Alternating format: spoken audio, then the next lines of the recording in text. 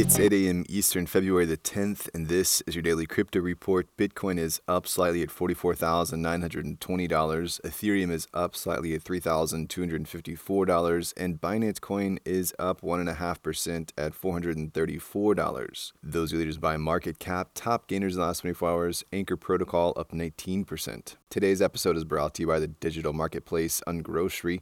If you've ever thought about who your food comes from, Ungrocery is the place to shop. Join the food people online at ungrocery.com. Luxury fashion house Gucci has picked up a plot of land in the Sandbox, a move that will allow the fashion brand to create virtual fashion experiences for consumers. The space is meant to foster conversations about the future of fashion and the metaverse.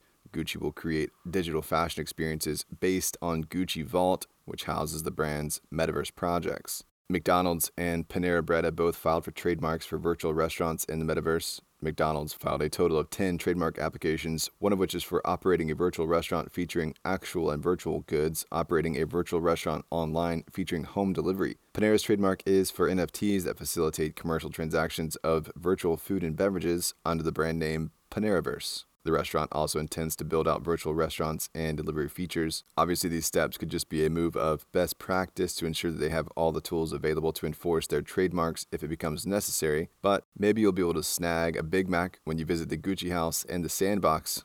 Either way, I'm loving it.